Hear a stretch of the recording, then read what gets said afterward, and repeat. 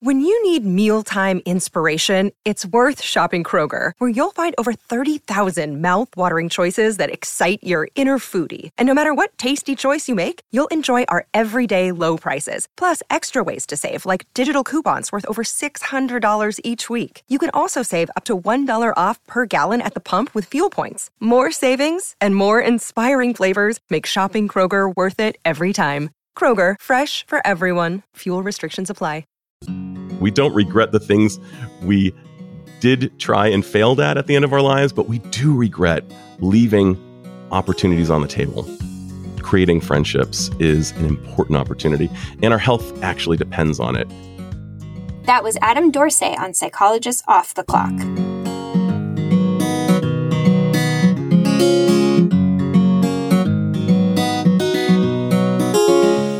We are three clinical psychologists here to bring you cutting-edge and science-based ideas from psychology to help you flourish in your relationships, work, and health. I'm Dr. Debbie Sorensen, practicing in Mile High, Denver, Colorado, co-author of ACT Daily Journal and an upcoming book on ACT for Burnout. I'm Dr. Yael Schonbrun, a Boston-based clinical psychologist, assistant professor at Brown University, and author of the book Work, Parent, Thrive. And from coastal New England, I'm Dr. Jill Stoddard, author of Be Mighty, the Big Book of ACT Metaphors, and the upcoming Imposter No More. We hope you take what you learn here to build a rich and meaningful life. Thank you for listening to Psychologists Off the Clock.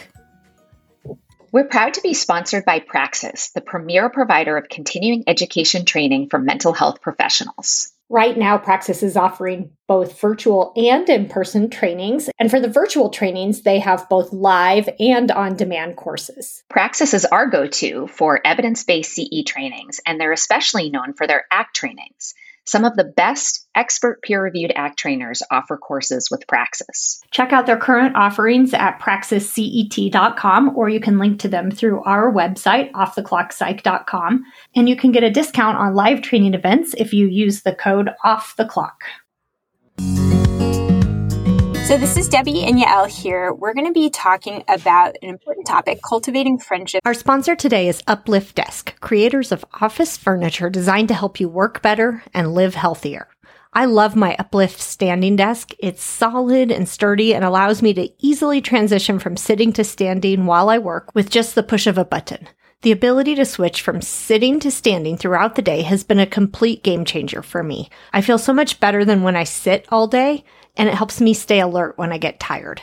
In addition to standing desks, Uplift offers ergonomic office seating, storage systems, even walking treadmills for your desk. Everything you need to up your office game. You can get free shipping with no hassles, free 30-day returns and return shipping, and a 15-year warranty. Remember, by supporting our sponsors, you are supporting the podcast. Visit upliftdesk.com/POTC for 5% off your order. That's UPLIFT desk.com/POTC to get 5% off your entire order. It's Patricia Karpus, host of Untangle, the award-winning podcast that covers topics like optimizing brain health, finding your purpose, how to sleep better, harnessing the power of anxiety, successfully changing habits, finding more happiness and joy, and overall, all the many ways to live your best life. If you enjoy hearing from thought leaders, neuroscientists, psychologists, nutritionists, business leaders, and more, join us wherever you listen to podcasts. In adulthood. This is a little bit of an unusual episode because Debbie and I are going to share a little bit about how we think about some of the issues in cultivating friendships in adulthood. And then the second half of this episode will be a conversation between me and Adam Dorsey, a clinical psychologist who specializes in cultivating friendships in adulthood. And I'm so glad to be talking about cultivating friendships with my friend Debbie. Well, and it is funny that we actually didn't know each other when we started collaborating together on the podcast. And it is interesting how I really do consider you a very close friend of mine now. And that sort of grew over the course of time because of having this shared project together. We are in such frequent touch nowadays, both about the podcast, but also about our lives. And Jill as well. Yes. And what's crazy is I've only met you in real life one time. And I've seen Jill a couple of times in real life, and yet we've become so close, the three of us. We're in pretty much daily contact. And it can sometimes surprise you, I think, how friendships emerge over time in places that you didn't necessarily expect them to. That's right. And we'll talk a little bit as the conversation goes on about why it can be more difficult in adulthood and also how to cultivate it over the course of time. But I think it's important to just acknowledge that the friendship that we have is really life enhancing. Yes. And what we know from research, and Adam talks a bit about some of the specific studies that have been conducted, is that having a strong social network is really important for our mental health and for our physical health. There is clear evidence suggesting that the kinds of connections that we cultivate really matter. I think it's really pretty obvious that friendship can be a source of fun, right? Like that, sometimes well, not so much in our case because we're mostly long distance friends, but you can go out and have a good time together and have, meet for dinner. Although we celebrate one another's victories together and it really feels connected, even though it's more virtual. That's very true. That's very true. We still have fun. We still laugh. We enjoy each other's company. It also can just be really helpful for buffering stress, just to have those people you can go to. And certainly, there's so many examples of that where just having those social networks and having people that you can come to can just help you through a rough time, whether it's someone you can confide in and share about what's happening, or just someone you can go, have some fun with. That's right. And it's important not to put all of our eggs in our family baskets or our work baskets in terms of where we look for support and fun and connection. This is something I write a lot about in my book about working parenthood, that the more roles we have, the more opportunities we have to have a positive connecting experience. So if work isn't going well, or your kids are going through a rough developmental stage, or you're in a fight with a parent, friendships can be a really great place to achieve some of that real connection that is so important for humans to have. A place not only, again, to celebrate your victories, but also to find support. Adam talks about that later on in this episode, about how actually sometimes it's almost easier if you happen to have a spouse or a romantic partner. It's easy to put all of your friendship needs in that relationship, but that it's almost like too much for a partnership or a marriage. You need to seek some of that elsewhere. Yeah, there's actually interesting research on the history of marriage and the function that it has served in different ways over the course of, how long marriage has been sort of an institution. And, many decades ago, we didn't actually expect that much of our partners. It was sort of, we married for protection and for economic support and for social safety. And ever since the 1960s and the Cultural Revolution, we have sort of evolved into this place of expecting so much of our marital partners. And friendship is a really great way to reduce the pressure that we put on that one relationship, which helps that relationship to thrive more and helps us to get more of our needs met. So that's a good point, too, in terms of what are some of the challenges to adult friendship? Because I think actually there is that cultural component to it where, people are not necessarily in social groups the way that we used to be, right? So many people work from home or, work in these settings where they just come in and do their work in the office and see certain people and then leave, and aren't necessarily in these kind of built-in social groups anymore that you are as a kid, or maybe we lived in more before urbanization, when people lived in a smaller community. And it was just kind of, everybody was going to the same places and doing the same things. And it was easier. And I think, to me, the pandemic really even made that more so, right? For me personally, I think my friendships took a big hit. I just was not able to get out as much. I was so stressed out, even if it wasn't for the lockdown and just having to be more isolated during that period of time. It was also that I was so maxed out. Friendship kind of had to go on the back burner for a while. Yeah, I definitely felt that during the pandemic, but I think that that's been something that I've contended with for much of my adult life, in part because my work and our work, Debbie, really is so solitary. I mean, we meet with people, but therapeutic relationships are really one directional, which is appropriate, but it doesn't obviously feel like a place where you can get your friendship needs met. Writing, as you and I both do, is a very solitary activity. And the rest of my life is really taken up by family. And obviously those relationships have wonderful ways that they fuel me, but aren't the same thing as friendship. And it's very hard as a working parent to find time for social activity. And again, the pandemic made that worse. And I definitely hit a point where I was noticing that I'm working really hard and seeing people all the time, but just feeling really lonely. And, recognizing that it was hard to find the energy to do something about it, and hard even to figure out what would be the right way to do something about it.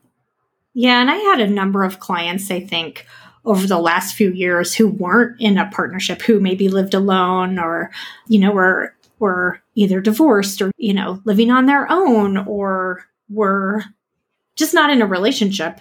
And that isolation of, working from home maybe, or just having a lot of social events canceled, like that loneliness, I think, became pervasive for a lot of people. Yeah, my own mother. So my father passed away about 3 years ago, about a year before the pandemic. And the pandemic was really hard on her. She was tremendously lonely after he passed away. And that loneliness really ratcheted up during the pandemic because it was so hard for her to gain access to social connection, living alone and really missing her life partner. And so I think there's lots of circumstances that can really make it especially hard to access social connection. And knowing that how important it is, right? Sort of the situations are, lack of energy, lack of time, lack of easy access.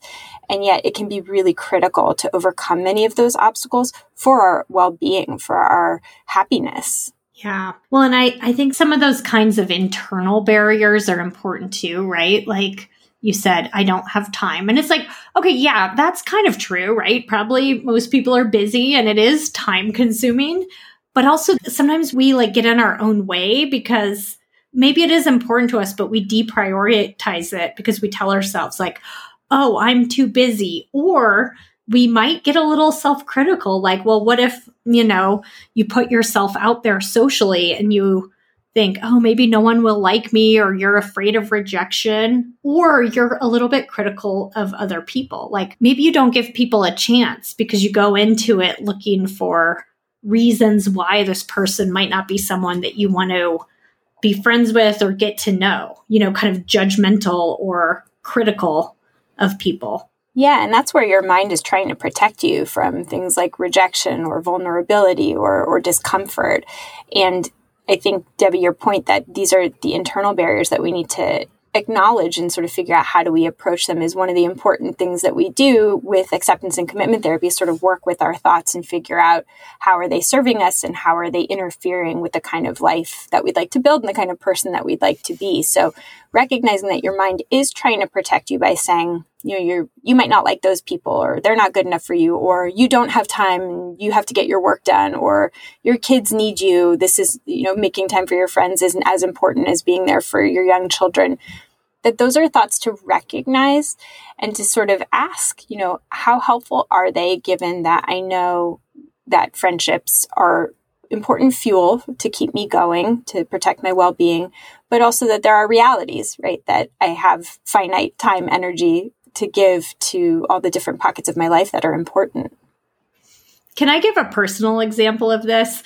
So there was this group of friends that I really liked. They were moms from my kids' preschool class, and I really liked them and kind of had not really lost touch, but I just didn't see them much after preschool. We weren't all going to the same school, and it was the pandemic. So a few of them still potted up with each other and saw each other a lot, but I wasn't really seeing them. And I always felt the sense of I really like this group of women. I kind of wish I hung out with them more, and they invited me to do something, and it was time consuming. It required spending some money to join them for this activity. And it was terrible timing for me because it was a busy period of my life. And I was between a trip out of town and then, the start of the school year and one of my kids' birthdays and all that stuff. So my first instinct was like, no, I can't do that. I don't have time and I'm too busy. And there were all these reasons why, but I kind of said to myself, I've been wanting to like reconnect with them and kind of get in with them, get back in with them socially for a while. Like, this is my chance. So I'm going to do it anyway. And it wasn't necessarily the most practical decision, but I kind of was like, I'm going to prioritize this anyway. And it was fun. It was totally worth it. And I've been doing more things with them since that happened. So it was worth it from a friendship investment point of view. Yeah. Yeah. I think that's such a great example. And I'll sort of dovetail on it by saying that I often struggle to make time and put the resources into nourishing the friendships that are most important to me because it is really hard on my family. I'm the one with the most flexible schedule, and we have 3 young kids, and my husband has a very inflexible schedule. And so me putting time into my friendships causes strife for the rest of my family in a very real way. And for a while, I actually had decided, that just needs to be on the back burner. But over time, recognizing the cost that it had, I came up with a plan and kind of negotiated with my husband. And so now every other year, so it's not terribly often, I take a trip with my 2 best girlfriends from college. And it's a long weekend away. It is a huge investment of time and often money. But we time it very carefully and it's spaced out enough that it feels doable for my family. So I think that there are ways to negotiate it and to really think about the obstacles, both the internal ones as well as the practical ones, and figure out where and how it fits in. I'll give one more example too, which is, on a day-to-day basis, I actually recognize that part of where friendship was lacking was that I didn't really have a larger community, again, because I sort of in my insular family life or working in my more isolated work.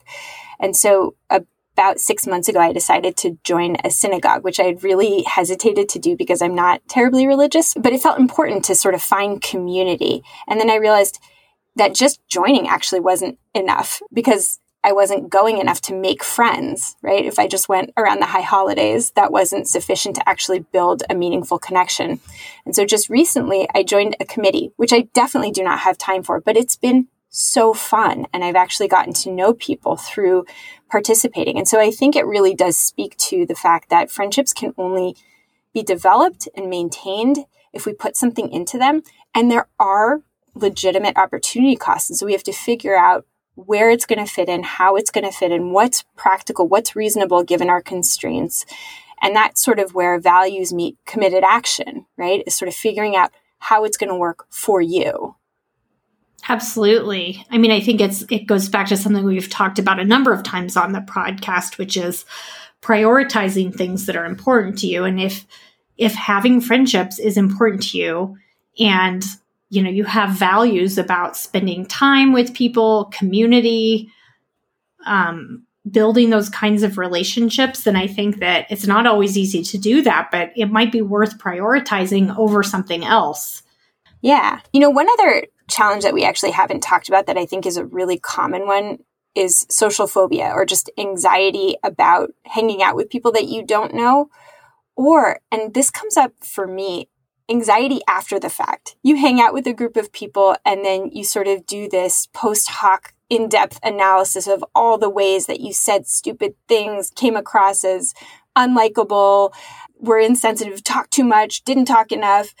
And there's this sort of post-mortem analysis that many people with social anxiety engage in that makes it really hard to prioritize hanging out with people because it can feel so uncomfortable.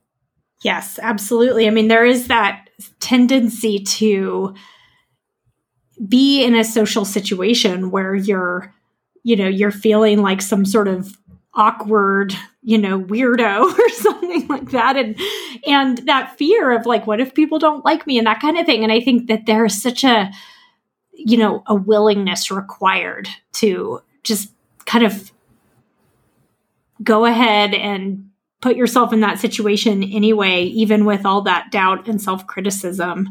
But that's wired into us. Like if you think about what's the function of that social phobia that we might feel, or that social awkwardness that we might feel, it's because, we're such social creatures. We want to be attuned to the group and we want to be able to fit in and that kind of thing. And so I think that you can be a little bit compassionate toward yourself. Like, of course, you're at this, this party, you're going to be a little bit on edge about it because you're doing something that's really important to you. Yeah, it's sort of like the neon sign pointing to, I care about this friendship. I care about developing this relationship. Just speaking to what you're saying, Debbie, I think it is helpful to be more self-compassionate when we realize that anxiety is wired into us so that we can protect our social connections. Tracy Dennis Tewari actually talks about this on our episode about why anxiety is good for you. And, recognizing that we're sort of built in with what psychology researchers are calling a spotlight effect, where we think that people are paying more attention to us than we are. And we do that in order to try to do our best socially, but that actually most people are more focused on themselves. So that kind of helps too with just lightening up the pressure that we might put. One other strategy that I think is helpful in managing some of that social anxiety is to find your people. Find the people who are willing to talk with you about how awkward you feel and the postmortem analysis that you do. Debbie, I know you and I sometimes talk about our self-consciousness or the blunders that we make, and we kind of giggle about it and feel really connected over it. And I find that really helps me to manage my own anxiety and actually use it as a pathway to building more connection. Yeah, people who you can be real about with that kind of thing. And I think sometimes it takes a while to determine that because you're not necessarily going to pick up on that in the first 5 minutes you meet someone. But if you find people where you can genuinely express some of this, that is a good indicator. I think Adam actually talks about this, and I think it's really important, is that, how do you feel when you're with this person? And if you're feeling like, I don't know, you're feeling terrible about yourself afterwards, or like you have to really conceal your true self, maybe those aren't your people.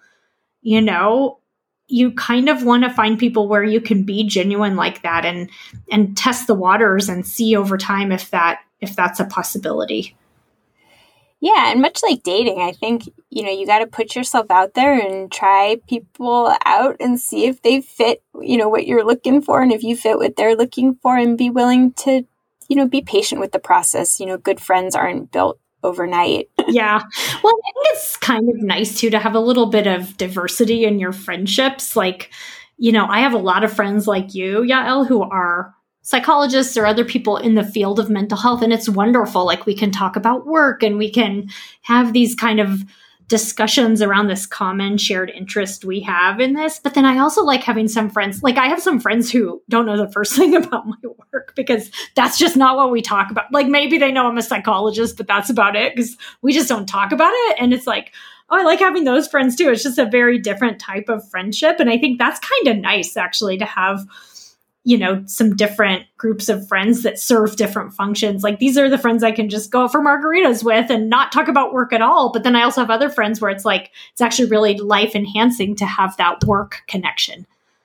Yeah. And one thing that I'll just kind of throw out there as a value of mine is to use friendships to grow. I think it's really lovely to make friends with people who are unlike you, not only in the things that they're interested in, but like different politically or religiously, because it gives you a perspective on the world. And I mean, if you even think about it from a modeling perspective for your children or other young people, I think it's really important to show up in the world in a way that suggests that you're not just looking for people who only think the way that you do. Not only because I think it does a disservice for the kind of connections that we can build as a larger community that we live within, but also because it creates a narrow mindset. It's like only listening to one kind of news, and we can end up in an echo chamber of friendship just the same way as we can end up in an echo chamber of news media that we consume. And so, there are various ways to do this, but just because somebody has a different background than you doesn't mean that they can't be a good friend. And in fact, those might be some of the most rewarding and rich friendships that you access. Well, and that's where you also need to kind of get to know the person beyond that initial first impression that you have in the first 30 seconds where you make a decision about, I'm not going to be friends with this person, or I am or I'm not, because it's like you need to sort of get to know them a little bit and maybe get past some of that, those differences. Yeah. Right. So Yeah, being patient again with the process. Sometimes too, you might think that somebody's a perfect fit for you. And then the further you get into the friendship, you realize that the time that you spend with them might be more deflating than rewarding. And so that might not be a good investment of your time and energy. Absolutely. Yeah. So just like a couple of quick tips that I have in the modern world that we live in for trying to cultivate more friendships is, if one setting like school, your work, or your religious center isn't your friendship garden, find another one, join a book club or start one, do a volunteer activity. Or my favorite is start a podcast about something you love to talk about and ask a couple of people who have a similar interest to join you. You might find that that is where your best friendships grow. And I will say, and I say this in my conversation with Adam, our podcast has been an avenue to grow my friendship with you and Jill and the rest of our teammates, and also to meet other authors whose work I love and cultivate friendships with them too. I mean, to me, I think the bottom line is like, you have to get out there, right? You have to show up in different communities, and whatever that might be for you, whether it's a church or synagogue or, a school or a podcast or book club or a meetup, you need to get out there and start talking to people. It could be something tiny. And I think that's where like translating that value into small steps, whatever that means for you. But I do think that sometimes even just a little step in the direction of reaching out to someone or striking up a conversation or inviting. I mean, to me, the big step is always like when someone says, hey, let's go for a walk or let's go out for coffee or something like that. Somebody that you've been around in some capacity and you take that step of asking, it's like that can feel scary, it can feel a little vulnerable. It's outside the comfort zone a little bit, but it's just that pattern of showing up and taking a little bit of risk. Is where the action is, whatever that means for you. But if you're just sitting home on your couch all day long, like it's definitely not going to happen. Yeah. Yeah. So take a risk, but take sort of a measured, thoughtful risk. And, if you go to a community event, and show up and talk to one person, that might be a big risk for you, but sort of a safe enough one to enter into to feel like, this is worthwhile. I think it's also important too to think about what older friendships you can reinvigorate. Right, reinvigorate. Because I think sometimes it's like I'm sometimes not great about staying in touch with people I love, that people that I care about deeply. But it's just that habit of reaching out. And I get a little bit worried. Well, I haven't talked to them in so long. Will they be mad at me, or will it seem strange if I text them out of the blue or if I give them a call or something like that? But I actually think sometimes people you have a long history with, it can be really nice to reconnect with. And there is something about even just read an article in the news recently about this, about just every once in a while sending a text to someone like, oh, thinking of you, how's it going? Like those little interactions matter a lot. And sometimes I think you can form friendships out of history, even if you have lost touch with somebody a little bit. It's really nice to do that, to just reconnect. Yeah. Yeah. So, it's like I think it's like a Girl Scout song. Like one is silver and the other's gold, but there's old friendships and there's new friendships, and they are both fodder for cultivating connection. Make new friends, but keep the old. Yes, that's it. That Thank song. you. Yes. Yeah. Debbie and I won't pain you all by singing it. Oh, yeah. Definitely not. Well, if you want to work on some skills related to some of this, I'm excited about an episode I have coming out in a couple months. So stay tuned for this. That is a little bit more nuts and bolts about how to have assertive conversations, right? How to communicate, how to set boundaries, which sometimes you have to do to, carve out time to have friendships, how to give and receive feedback, and kind of how to just effectively communicate. So that conversation was with Dr. Randy Patterson. He wrote the Assertiveness Workbook. And so be on the lookout for that. I believe it's going to be coming out in November, in a couple of months. So now we're going to turn it over to my conversation with Adam, who offers us all sorts of wisdom, insights, and practical tips for cultivating friendship in adulthood. Dr. Adam Dorsey is a licensed psychologist and a certified executive coach working in private practice in California. He's also the co-creator of Project Reciprocity, a resiliency program based out of Facebook's headquarters. And in 2021, Adam was a featured TEDx speaker on the topic of friendships in adulthood. So we are very happy to bend his ear today on this important topic. Welcome, Adam. Oh, it's so great to be with you, Yael. Well, I have to share with our listeners that Adam and I were connected by another colleague of ours, Susan Pollack, who came on Psychologists Off the Clock to discuss self-compassion for parents. That was in episode 113. Susan connected Adam and I in the hopes that Adam could help me get the word out about my Working Parent book that's coming out soon. But as we chatted, I realized I kind of wanted to be buddies with this guy. He seems like the person you'd want as a good friend. So I think he might have some real wisdom that we can all learn from about how to be a good friend. I'm so delighted to be doing this. And, you know, what's been so cool about actually having this podcast that I've created at the outset of COVID has been that I've gotten to meet cool people like you. And you were just the friend that I was waiting to meet. Well, we chatted briefly about this, but I actually feel that podcasting has been this amazing platform not only to get the word out about cool things in psychology, but to meet people and to develop ongoing relationships.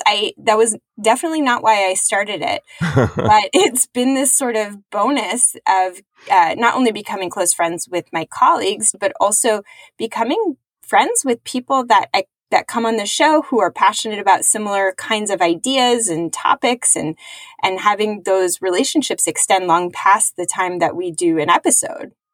Have you found the same in your podcast? Unequivocally. And one of the great tips from Malcolm Gladwell in Blink was, if you want to get to know someone really quickly, know their bookshelf, because you'll know what they aspire to become. And on the podcast, you get to know people's thoughts, and ideally, if they're being authentic on the podcast, and it's my hope that most people are, you get to know, like, wow, how does this person think? It's kind of like looking at their bookshelf, and in a very efficient manner, you're able to get to know, what does this person value, which seems to be a very important component of confluence between friends, is the values that are shared. So I think part of the reason that you and I connected so well is there are values that, if we were to name them together, that we share on a very deep level. Yeah. So we talk a lot about values on this podcast, and it's interesting to think about the way that values can help us. But before we sort of dive down that road, I kind of wanted to back up a little bit and talk about the problem of adult friendships, and then get your thoughts on why do you think so many people struggle to cultivate friendships in adulthood? So many of us are moving. We are so nomadic relative to our predecessors, even just a few decades prior. We grow up in a place, we go to college in a place, we may work in a place, we may move multiple times. And with each of these moves, it's almost like copying multiple copies on a copy machine that become, over time, for those of you who remember what it was like to copy on a copy machine, they become less good in terms of the resolution. And copy machines spit out paper, folks. They spit out paper, right. And similarly, over time, what can happen is the maintenance can be poor, and people may even think, oh my gosh, I feel so embarrassed. I don't even know how to begin to reinvigorate a relationship that I have not attended to for years. So here I am in Silicon Valley, working with these really high achieving, amazing, attractive people who, if it wasn't illegal or unethical, I would want to say, let's go grab a cup of coffee. You're cool. Yes, therapists feel that way about our patients all the time. Totally. And obviously that would be, in so many ways, a terrible idea. But that being said, one of the chief complaints that I experience is that, oh my gosh, I need friends. And I'm thinking, my gosh, you're so friendable. And the vulnerability component of it's one thing when you're 8 years old and you're knocking at your next door neighbor saying, hey, can you come out and play? But at 40, it's a lot harder to say, hey, to somebody at work, you seem really cool, let's be friends. Or if you meet somebody at a meetup or drop off at your kid's school, and it's like, wow, there's a vulnerability, and there's the possibility and the likelihood that if you do it right, you will be rejected at some point. Statistically, it's not going to work either You'll be outright rejected, or you'll come to find that the person who you thought you had a lot in common with, actually you don't. And you don't want to be the rejector or the rejectee. So there's a lot of vulnerability. And it also represents an opportunity cost relative to time. We don't have a lot of time. And one of the things that we wear as almost a badge of pride is, I'm so busy, I don't have time for friends. Well, actually, you got to make time for friends and maybe do some of the things that you would ordinarily do and see if you're willing to be vulnerable. As Brené Brown so wisely said, all courage depends on our willingness to be vulnerable. It is a precursor. It is a prerequisite to courage. And courage, as we know, is one of the most important virtues we can rock in this lifetime. Otherwise, we use our dash between our birth date and our death date very poorly. We don't regret the things we did try and failed at the end of our lives, but we do regret leaving opportunities on the table. Creating friendships is an important opportunity, and our health actually depends on it. We have hard statistics. I'm so thankful to the researcher at Brigham Young University who have found that one of the biggest predictors in our health is how lonely we are or are not, how connected we feel. And the blue zones, which are the places on the planet, such as Okinawa or even Loma Linda, one of the hallmarks of these two places where people lived routinely to be 100 or more, friendships and connections and relationships are a hallmark of these societies. Yeah, so friendship helps us to be healthier. And so you're arguing that it's a really worthy investment of your resources, your time, your attention, your energy.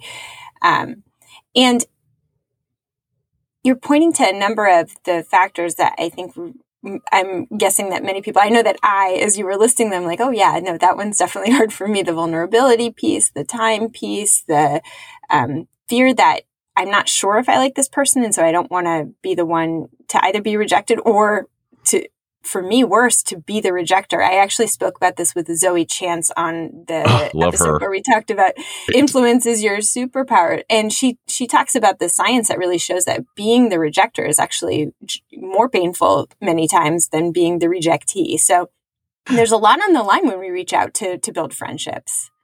Right. And how do we reject? A lot of people like to ghost.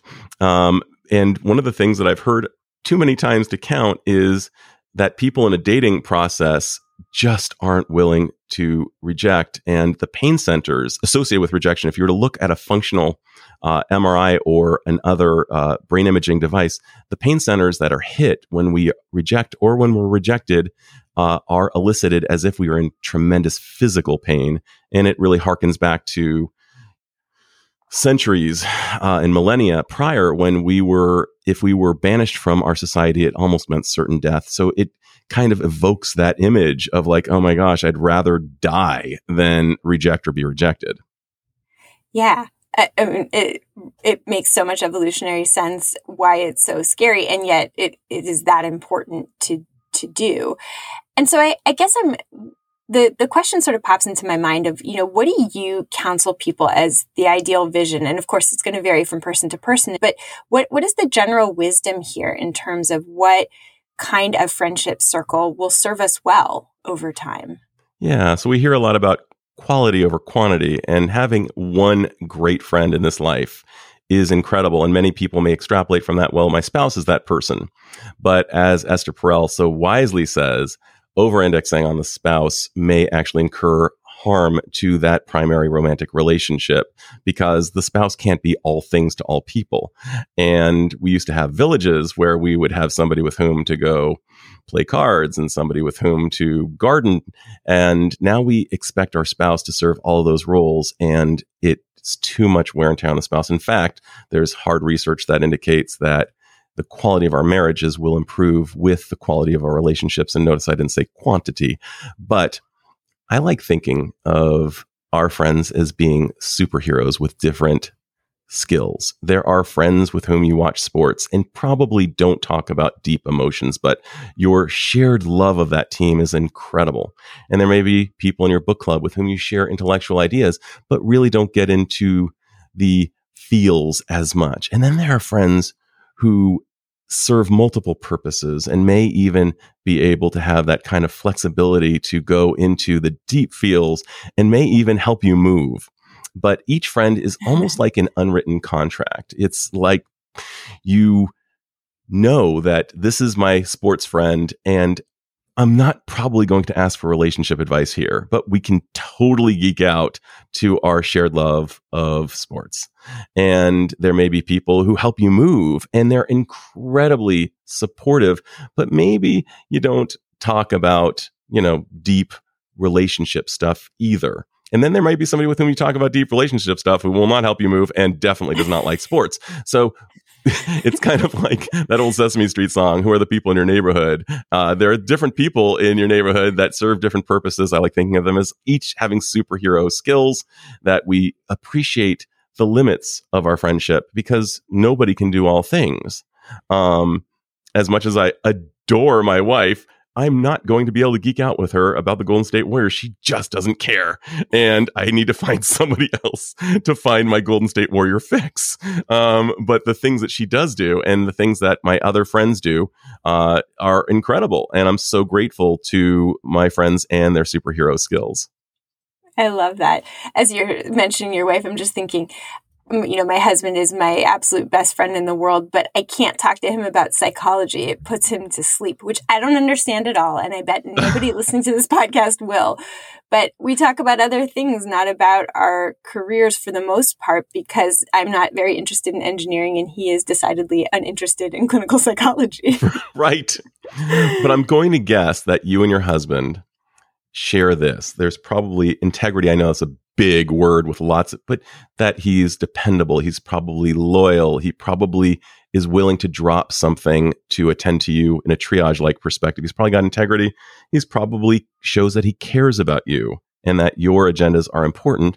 And he probably shows congeniality. He's probably also kind of fun to be with. And those three traits, regardless of the limitations of the friendship, tend to be present amongst friends. That integrity, the caring, the congeniality. One of my very favorite moments I love looking to movies that show great friendship is in I Love You Man, starring Paul Rudd and the great Jason Segel, which is an overlooked film. And it's so phenomenal. But you see something that is rather gendered. You see Rashida Jones, the fiance of Paul Rudd, who has a ton of friends. And he realizes, oh my God, I have no friends. And there's no book on how to cultivate friendship. And thankfully, he bumps into Jason Segel, who totally embodies those three characteristics. And of course, there's a problem and it gets resolved. But it's like it's one of my favorite movies.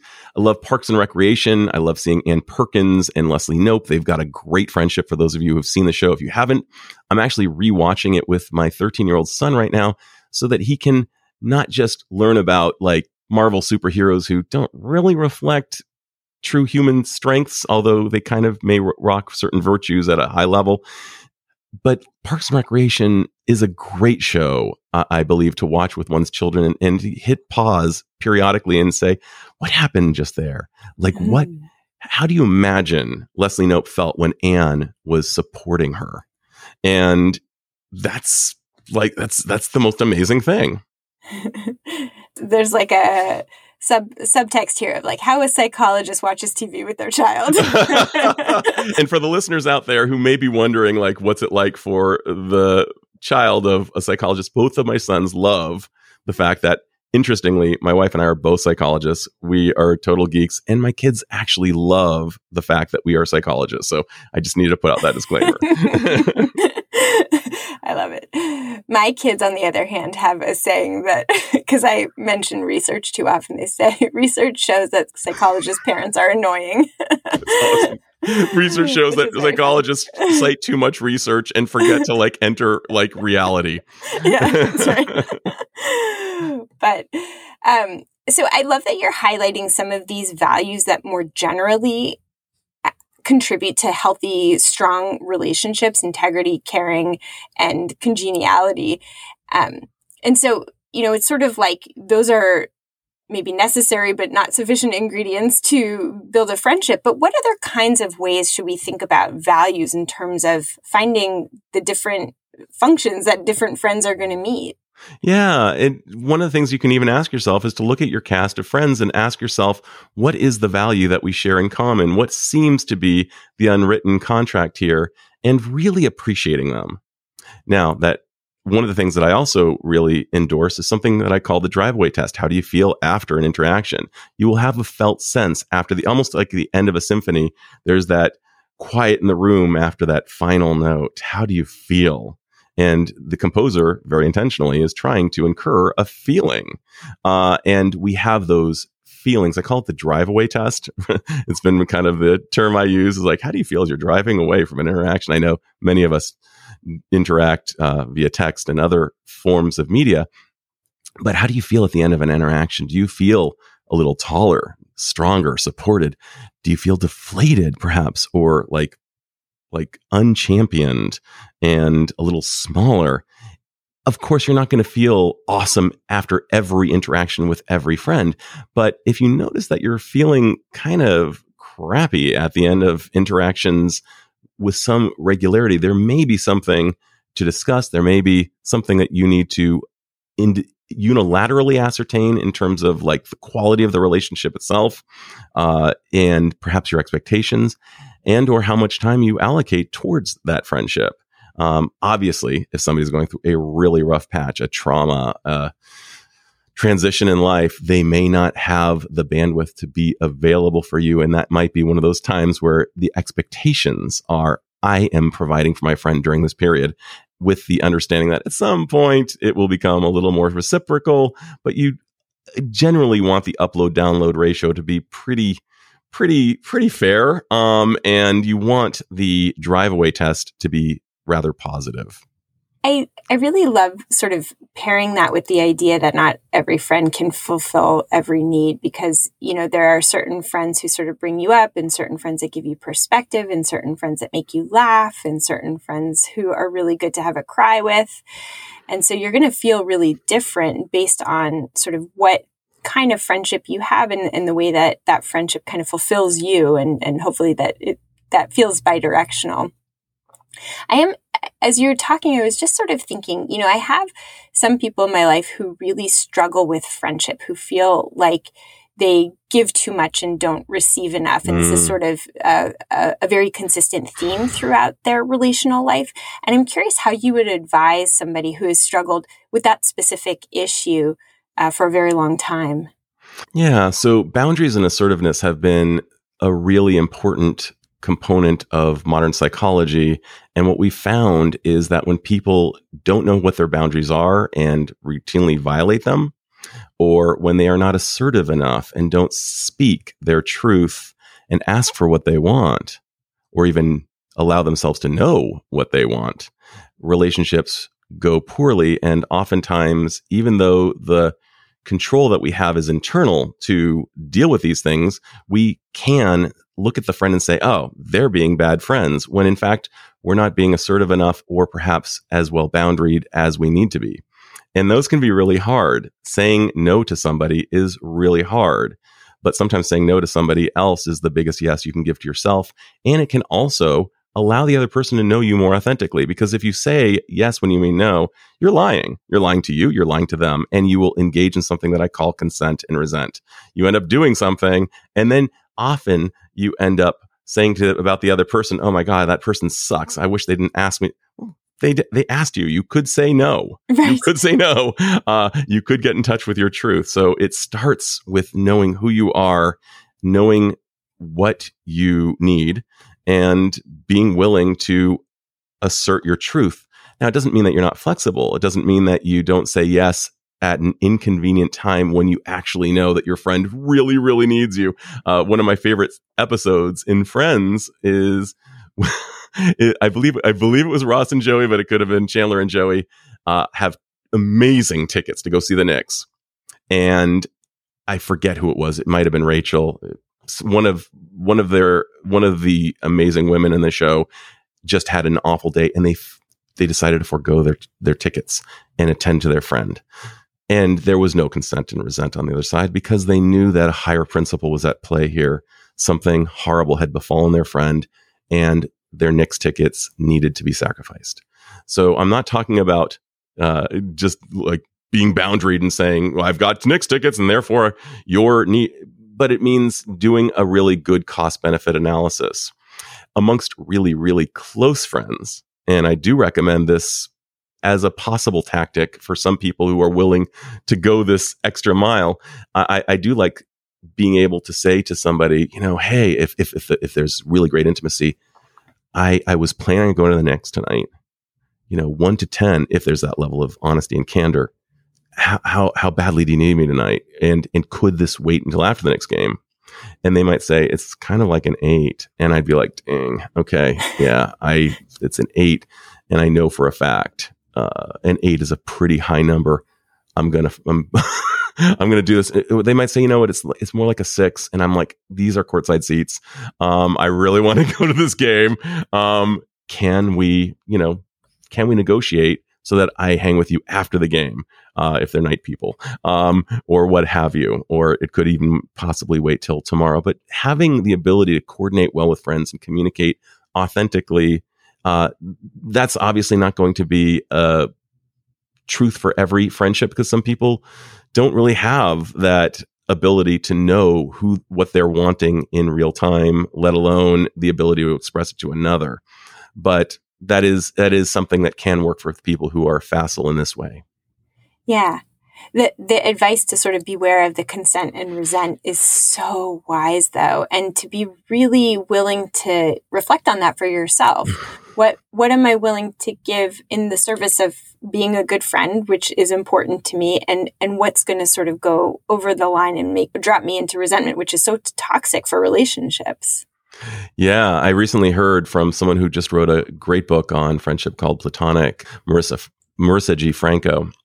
She was talking about The Giving Tree, which is a book that we tend to love, by Shel Silverstein. It's a great book and it's a beautiful book, and yet it's been questioned by people like Adam Grant out of Wharton, who apparently, and I haven't read his summary, but she cited him as somebody who's questioning the idea of the relationship. It's rather unilateral. The Giving Tree pretty much gives, and the boy who becomes eventually a man and an old man ultimately just takes.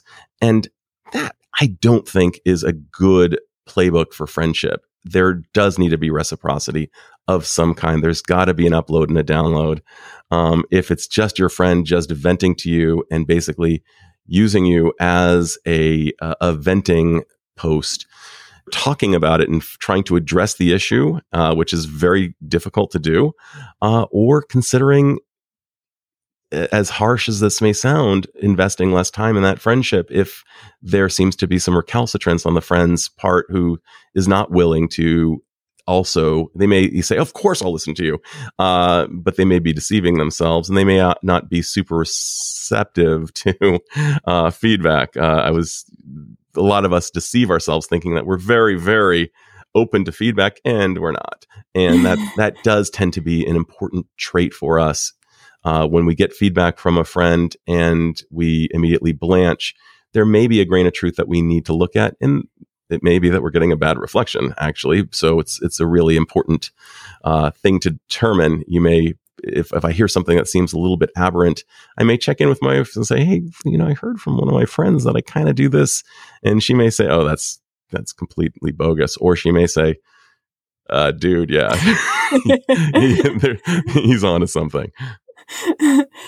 Yeah, I think receiving feedback as a friend is maybe even harder than receiving it from your partner, because it feels like that isn't where we should be necessarily doing our growth. Like, it's not the most important relationship in our life. And yet this is kind of the whole point of this conversation. Like, friendships are really, really important. And so, all of us can work to grow in the area, in the domains of life that feel really valuable to us. And this is certainly one. So being able to, kind of take a deep breath when something stings a little bit in the feedback zone and be reflective on, is this an area where I could stand to improve? I actually am thinking back to a very close friend that I've had for, a long, long time now, because we met in college. And I used to struggle a lot, and still do to some extent, with reassurance seeking. And I have this very vivid memory of her telling me, it's really driving me crazy. You're asking too much. And it really stung because I really wanted her to sort of bolster me in that way. But it was so important for me to hear her and to hear her with the love that she intended it, and to really reflect on sort of the way that I was entering into the relationship and what it was that I was asking of her. And I think that there are those moments that are painful, but such growth potential exists inside of them. Right. And sometimes hearing about what you and I would refer to as kind of shadow parts of ourselves, disavowed parts of ourselves that we would rather imagine don't exist, is really important feedback. I remember early in my career, when I considered myself a relatively good public speaker, the very first time I saw myself on video, and I actually saw objectively what other people saw, and I almost had to pick myself off of the floor because there were so many problems with my presentation, and I wouldn't have seen them. And a friend can be like that if they give accurate reflection. Of course, accurate reflection is, I think, a hallmark of good friendship. And one of the times when accurate reflection actually comes in a really poignant way is in another great movie, Good Will Hunting, when the Ben Affleck character says, our friendship has basically run its course. You need to leave Southie. To the Matt Damon character, you need to go live your best life as a mathematician. I don't want to see you doing the kind of work that I do. I don't want us clinking glasses for the rest of your life, because I know you, and I also know that you're a genius, and you need to go live your best life. And I don't know what would happen in Good Will Hunting 2 if there was one. Would their relationship continue in some other way, or would it have run its course?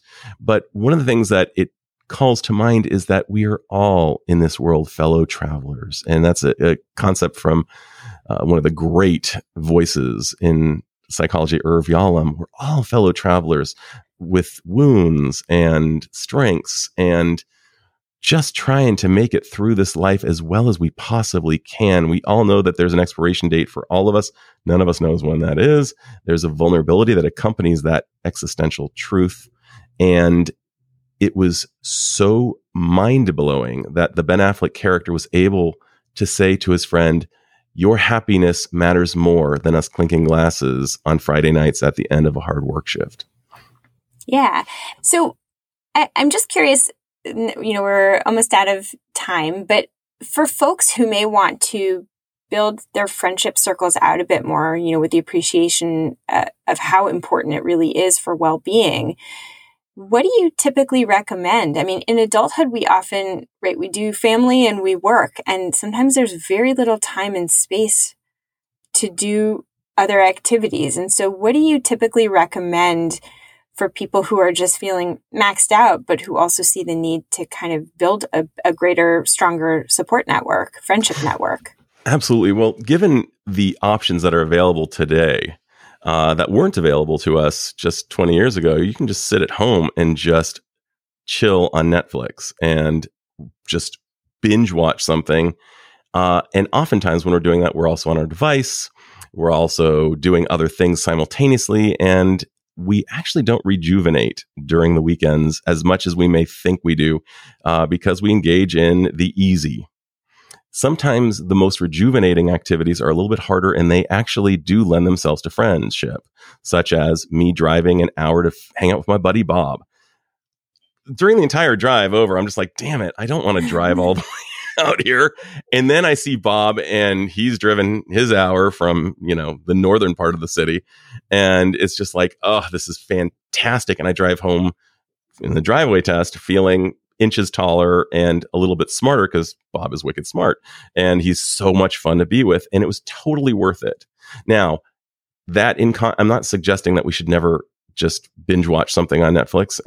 But I am saying that overriding that can actually lead to greater rejuvenation and could even lead us towards other places where we might make friendship. And it kind of dovetails nicely with one of my favorite hacks, and that is do what you love to do. Like if you're into hiking, maybe go look for a meetup hiking group. You might not end up with a friend, but and at least you're going to get a good hike in, and that will have been rejuvenating. If you've got a dog, go to the dog park. My dog has introduced me to so many people, some of whom have become friends on different levels.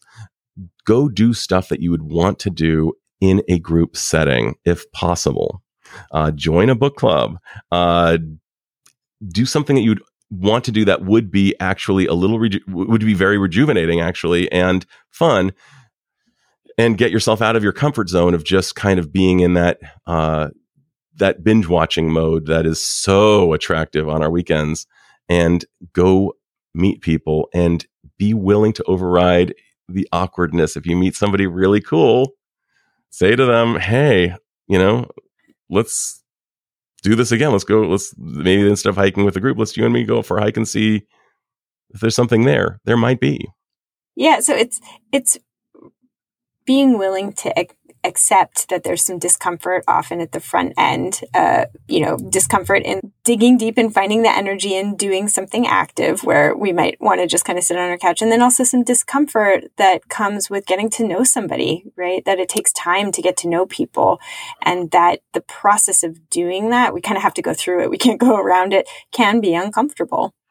It's interesting too. Robert Sapolsky of Stanford wrote in his book, Behave, about people who are part of our tribe. And I would even perhaps, I would tend to think that people with whom we're familiar even tend to elicit more of our endogenous oxytocin, which is our feel-good hormone, our cuddle, our connection hormone.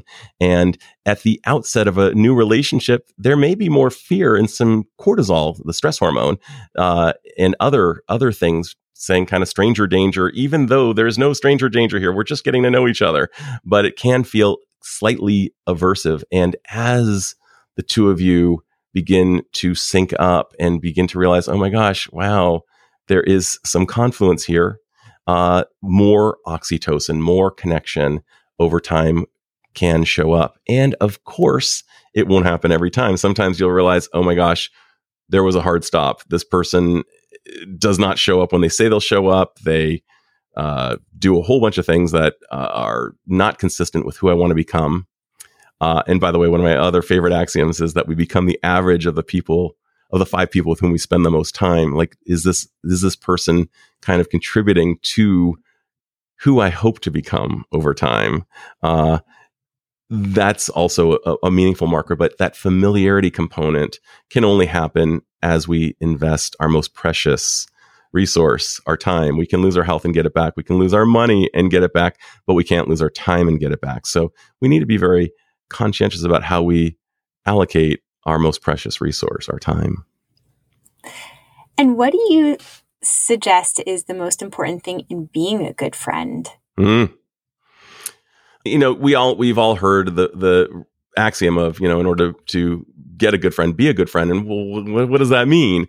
I believe it goes back to that integrity, caring, and congeniality. It's showing up on time. It's being honest, being able to hold a secret, not judging, not saying TMI, and shaming your friends when they share perhaps a big share.